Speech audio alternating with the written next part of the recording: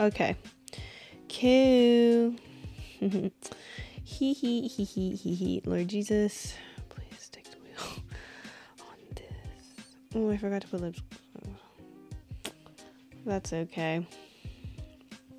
I lick those lips anyways.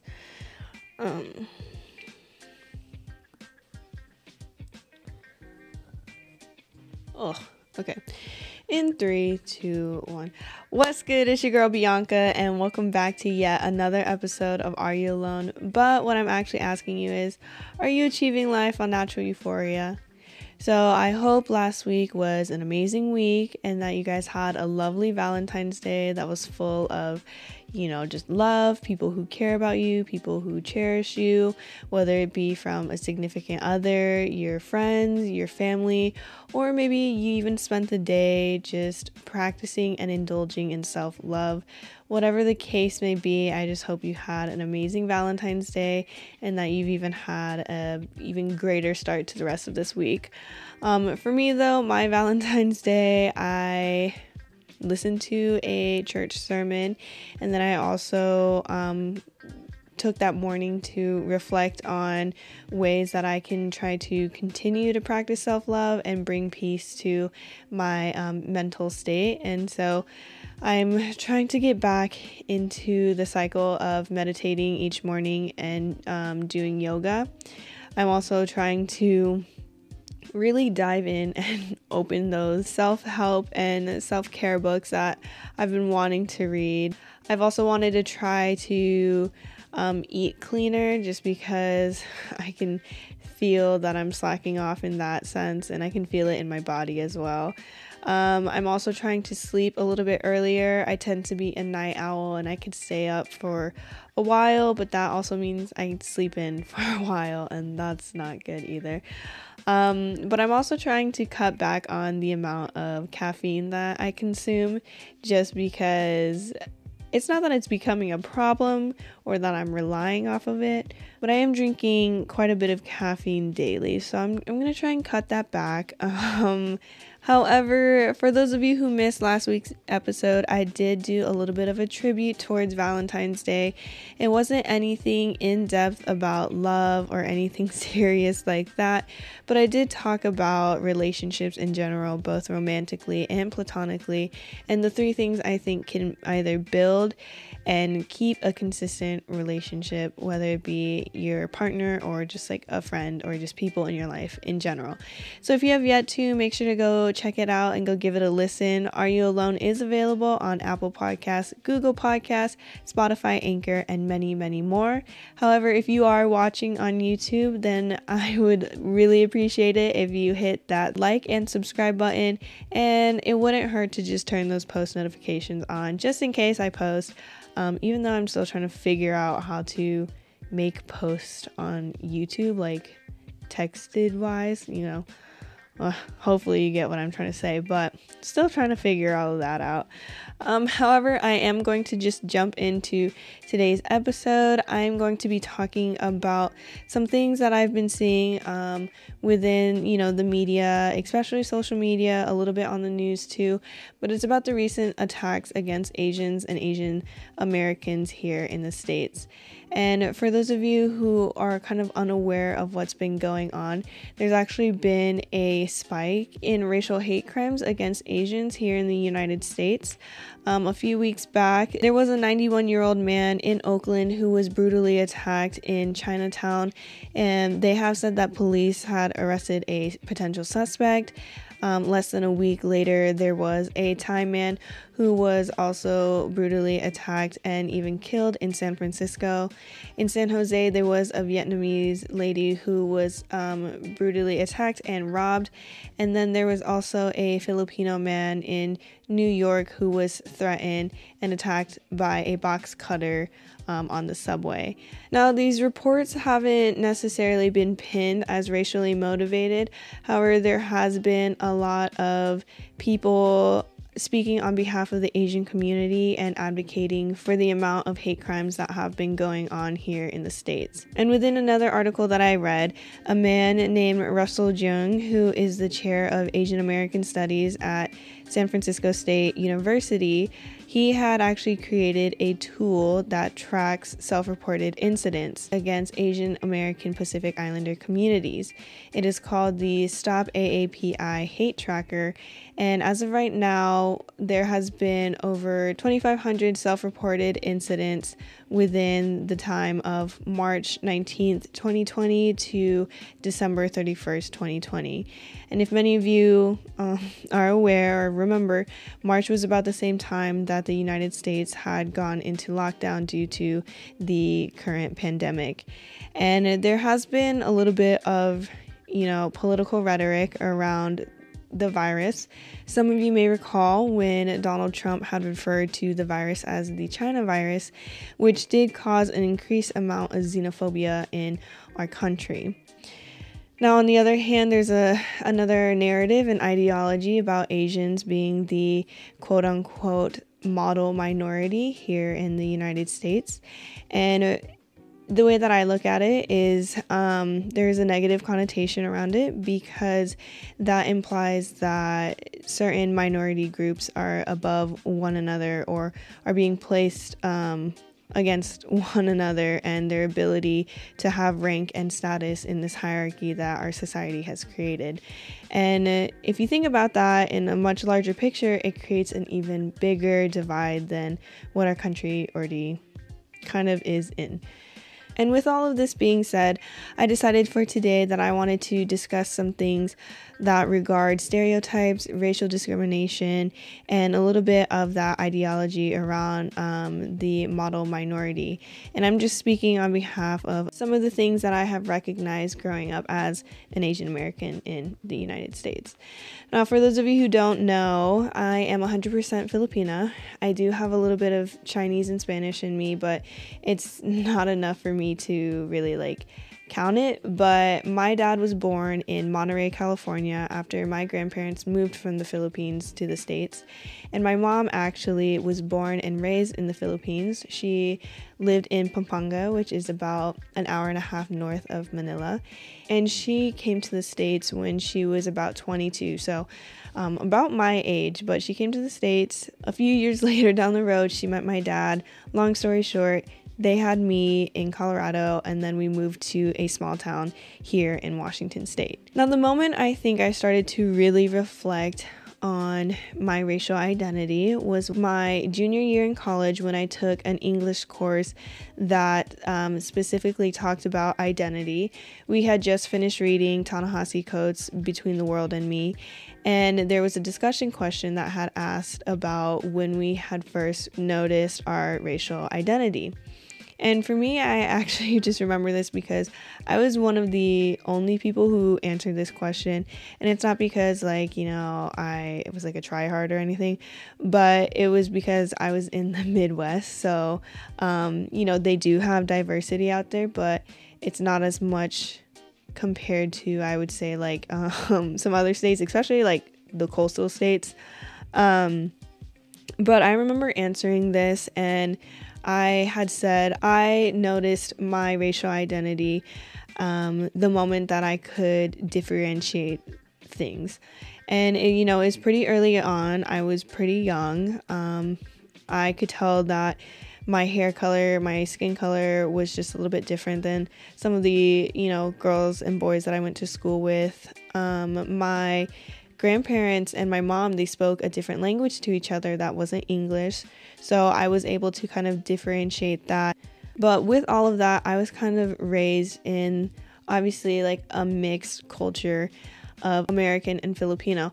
And the reason I say that is just because I didn't come from two immigrant parents. I only came from one. So with that being said, my dad being born in the States, he kind of knew what it was like growing up as an Asian American as compared to my mom, who kind of raised us like an OG Filipina. Chanclas, chinelas, whatever you want to call it. If you did something was, the sandal was coming off, I knew not to do anything to make my mom mad. I just saw how she disciplined my older sisters, and I was like, I don't want to deal with that.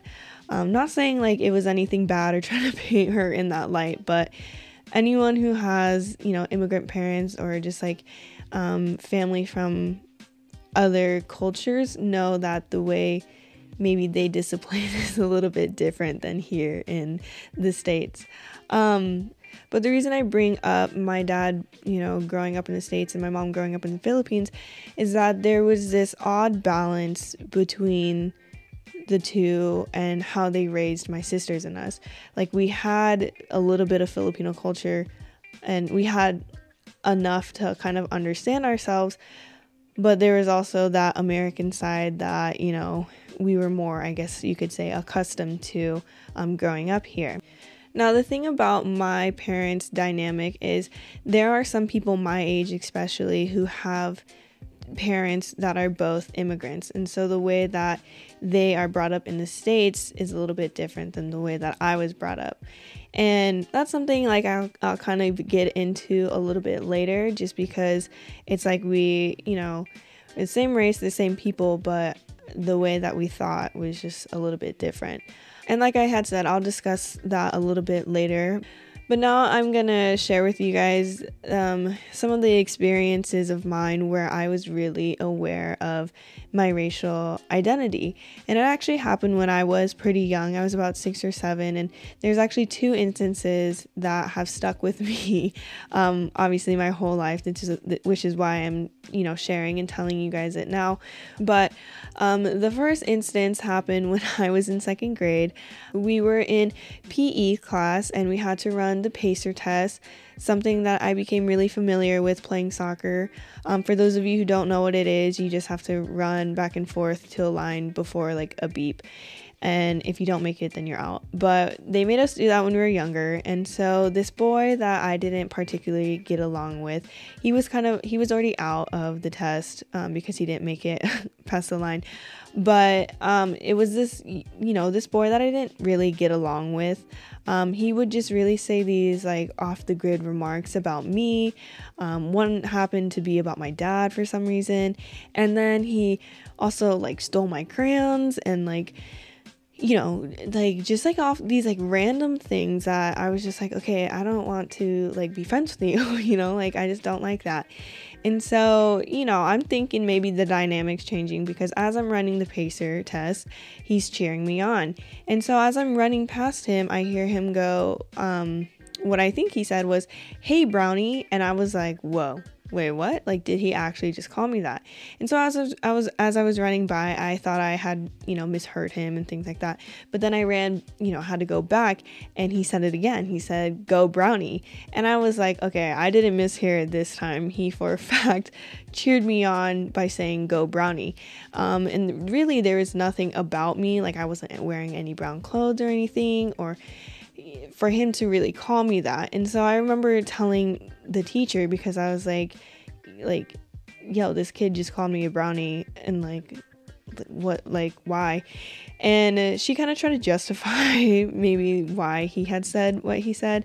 She had asked me like, "Do you like brownies?" And I was like, well, yeah, but like he doesn't know that, we're not even friends. And then she asked me if my favorite color was brown. I was also then again like, no, it's not. And so he ended up getting suspended. But I do remember going home and telling my parents about this. And my mom said something along the lines of, don't let him get to you. Just be the bigger person by not reacting. And then my dad, him always being just the person he is, trying to be more optimistic about the situation and bring more like light to it. He goes, "Maybe he's just teasing you because he likes you." And I was like, wow, how flattering. Like in my head, I was like, wow, how flattering. If someone likes me and they're gonna cheer me on, but they're gonna call me Brownie. Like, no, that's not my name. My name's Bianca. But that was like the first instance that I really remember, and I was like really just stunned. I was taken back a bit at 6 years old because I was like, where did this come from? But the second instance actually happened to me and my family.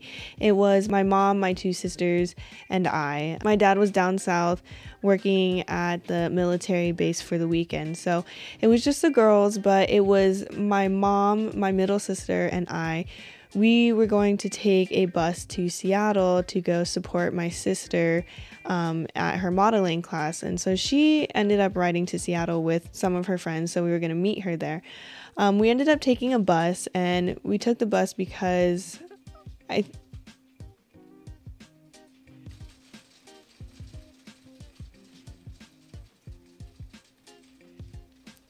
don't know if you can hear that. It's hailing though. Sorry, anyways. So my mom wasn't comfortable driving in Seattle, and my middle sister wasn't old enough to drive yet. So, we decided to take the bus. So we're at the Everett bus station. I'm really excited because it's my first time on the city transit, and I'm like, wow, like an adventure. And so as we're on the platform walking towards our bus, this like mid-30s, maybe older, white male walks past us and yells, "Gook Squad." And so for me, being the young person, I would think I was 7 at this time. So it was like a year later from my school incident. But I was thinking that he was singing a song because, one, I didn't know what gook meant, and I also saw him, like I saw him with his Walkman and like headphones around his neck. So I'm thinking this man's just screaming out some lyric, and then that's when my middle sister turns around to my mom and I and goes, "That guy just called us gooks." And I don't think she understood what that meant, and I don't think my mom necessarily knew what it was either, but we just thought it was really odd and like random. And so then we just get on the bus and we go down to Seattle, and we get your typical Starbucks, and we meet my sister right in front of the Westlake Mall.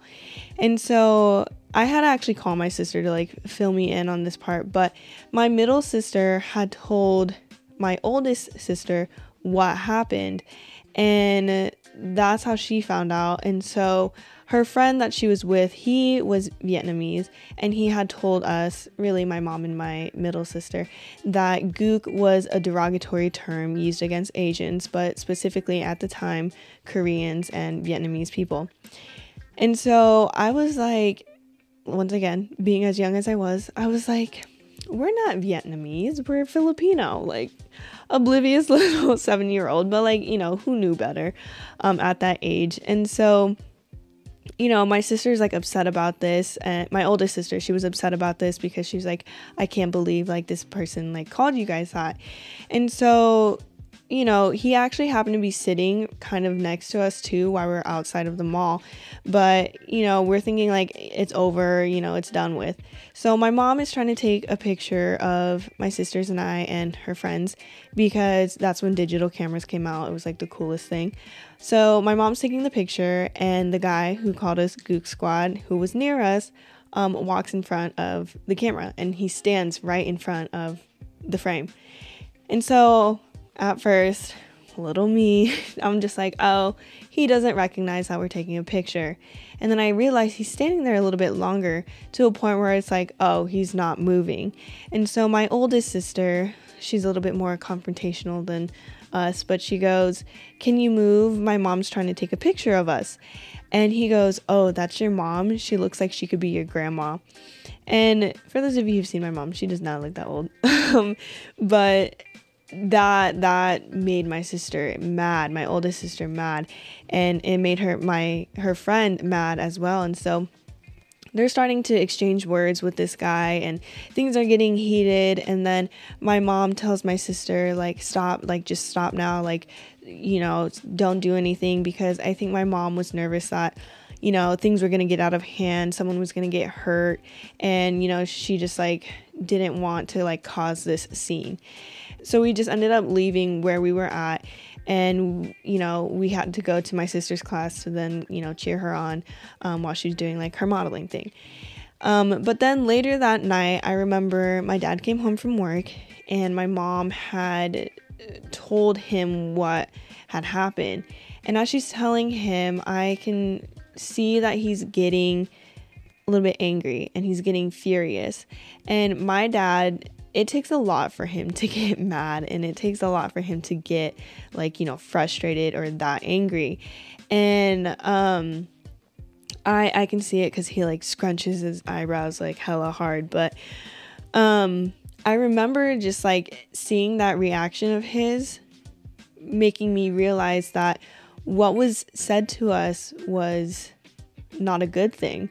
And he actually explained to my mom what the term gook was, because he knew it a little bit more. It was a derogatory term that was just used against Asians, especially within the military. So my dad was frustrated and he was angry. And I think that kind of made me become frustrated and angry as well, because I was like, I guess what this guy said, like, it wasn't a good thing. It wasn't nice. And if dad's mad, like, then I should be mad too, because, it's just like, it was degrading what this guy had said. And so I also vividly remember after that talk with my parents, like after my mom explained everything to my dad and my dad like cooled down, I remember I wrote in my blue like Bats Maru little notebook that my mom got me earlier that day at the mall. And I remember doing like a journal entry at 7 years old talking about this man who called my family and I Gook Squad. And I just remember once again just being so like, not oblivious, but just being the age that I was just like, I don't get why this guy's calling us Vietnamese, like we're Filipino, like why is he like, categorizing us? And so with that experience, I think as I got older, I started to internalize this fear of being Asian. And by that, I mean, I was afraid and I had this shame and this fear about not being a part of the crowd, meaning sticking out and being noticeable and being like, different. I remember having that fear of being different because I was Asian. And so I think as I grew up, I tried to really break some of the stereotypes or push those stereotypes like away, which are your normal stereotypes that, maybe you've heard about Asians. But so for an example, like I necessarily didn't try super hard in school because the stereotype of like Asians always having like straight A's. I didn't try as hard because I didn't want people to blame my grades on the fact that I was Asian. And if some of you have heard of an Asian F, like that's just an A minus. Well, then I've definitely got something below an Asian F, because in high school, like I got grades that were below an A or an A minus. And so another thing too was that, especially if you have two immigrant parents, I think there's this idea of, the way that your child can become successful is by going into these certain career fields. So like medical or business and analytics, or even joining like ROTC or later then, the military. Obviously it's a choice, and if people decide to do it and they enjoy doing it, like by all means, like I'm very happy and very proud of them for going through with that. However, I think a part of me also wanted to break that stereotype of, Asians being in certain career fields. So I really took pride in the fact that I was like an athletic Asian as compared to an academic Asian. I remember that I specifically chose the school that was more enhanced in sports rather than the school that had like these selective like learning communities, where if you had an idea of what you wanted to do, so if you wanted to be like a biomed engineer, then you would go into the selective learning community of like, biology or bioengineer, and then that would help shape or guide you to the courses that you would need in college. They had like a small learning community for entrepreneurs, things like that. And so I mean, knowing myself though too, I never really knew what I wanted to do growing up, but I knew that I didn't want to fall in the stereotype. And so, like I said, I prided the fact that I was an athlete. I also took pride in the fact that underclassmen found me intimidating or scary, because there's the stereotype that Asians are submissive or they're shy or they won't like speak up. And so I really liked the fact that there was underclassmen who thought of me in that way. But in all reality, I wasn't intimidating. I just had a mad case of resting bitch face. And so like, once you get to know me, you'll realize like I'm actually not intimidating. But it wasn't until my sophomore year of college that I began to realize that me trying to break these stereotypes was actually kind of pushing me away from my own culture. You know, I think about it in a sense that I can't speak Tagalog, and I get a little bit sad thinking that I can't speak my mom's native language, or I can't speak my family's native language to them. I have an idea a little bit of like culture within the Philippines and stuff. But a part of me feels that I don't necessarily know like all the customs or like the full extent of the culture. And that's why a part of me wants to go and live in the Philippines to really indulge and embrace my own culture. And with that, you know, I also want to be able to pass down my culture to my kids. And so as I started to realize this my sophomore year, I was like, this part of me is what I shouldn't be like ashamed of. Like I shouldn't fear it, or, you know, I shouldn't be scared of it. Like it is a part of me, and instead of trying to push it away, I really need to embrace it. Now, I'm not trying to share these stories to victimize myself for the racial discrimination that I have faced, because it is really clear to see that there are far more worse things out there that many people of color have faced in our country. But what I'm trying to do is to speak out on these stereotypes for us to recognize some of the things that people do when these stereotypes are placed on you. I think the reason I felt ashamed, or I really internalized that fear of being Asian, was because of that idea of being a model minority. You know, you have to set the good example, because if you mess up, you're going to mess it up for everyone, and you don't want to be that person. And so it's like, you know, you can have, you know, pride, you can have this Asian pride, but don't have too much of it, because if you do, it means you're showing off. And then it's like, don't react or don't respond to these rude or these racist comments, because if you do, then it means that you can't take it, or you can't handle it. But then when you don't say anything, it's perceived as being shy, submissive, you won't speak up. The idea to be successful in this world means you have to be in X career field to be able to do that. And in order for you to be successful, you have to be in the medical field, or a lawyer, or in the military, or in like business analytics. You know, you have to be in those careers if you're going to be successful as an Asian. But it's like, that's not the case. And for me, I actually really love seeing representation, especially within entertainment, whether it's producers, actors, artists, musical artists. Like, I do enjoy that. And some honorable mentions are like Bretman Rock, Pilo, Sandra Oh, Randall Park, and Constance Wu from Fresh Off the Boat. Like, it's things like that, I guess, just shows that like you don't have to fit in this mold or this stereotype that people are trying to force you in.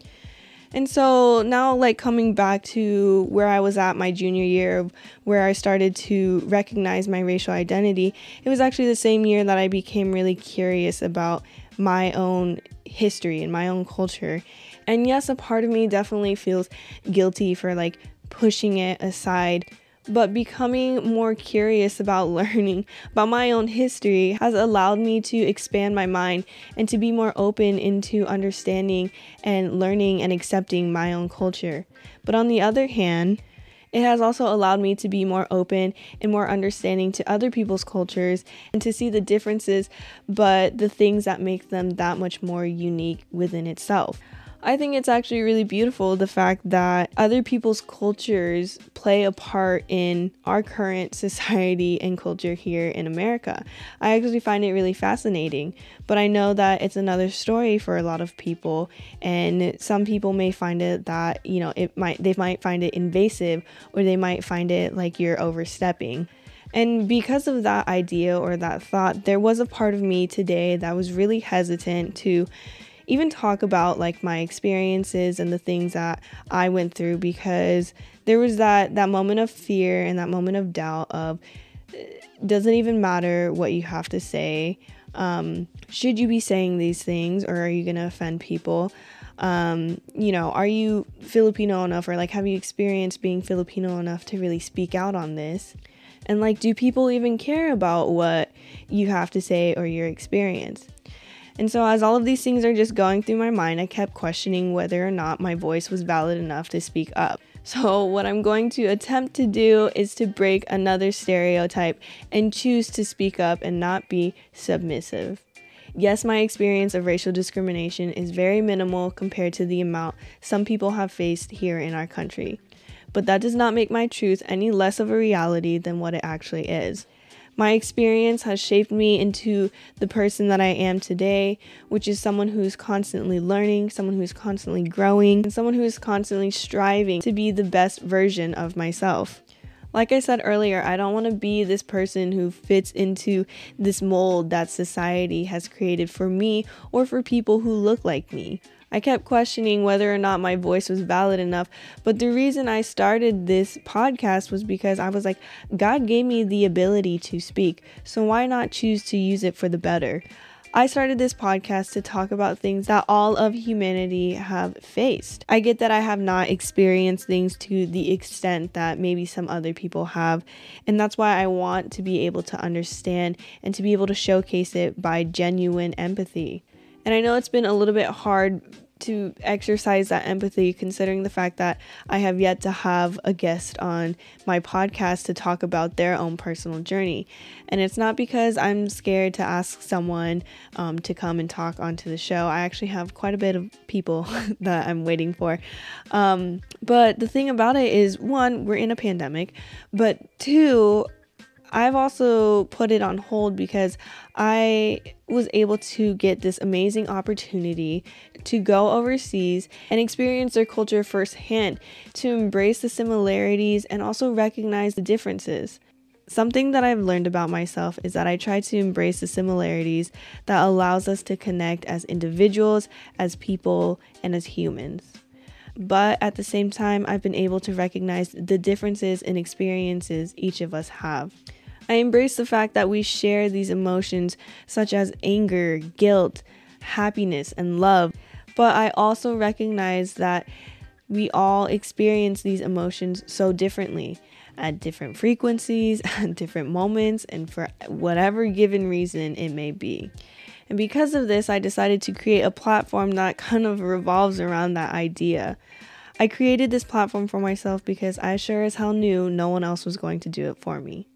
Now, for those of you who know me, I'm going to continue to be my stubborn little self, and I'm going to continue to break stereotypes.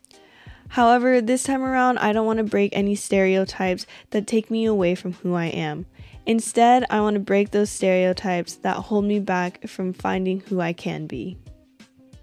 My intention for today's episode was to bring more awareness around Asian American discrimination. Racism in general is a disease that destroys the mind and really prevents us from any progressive movements forward.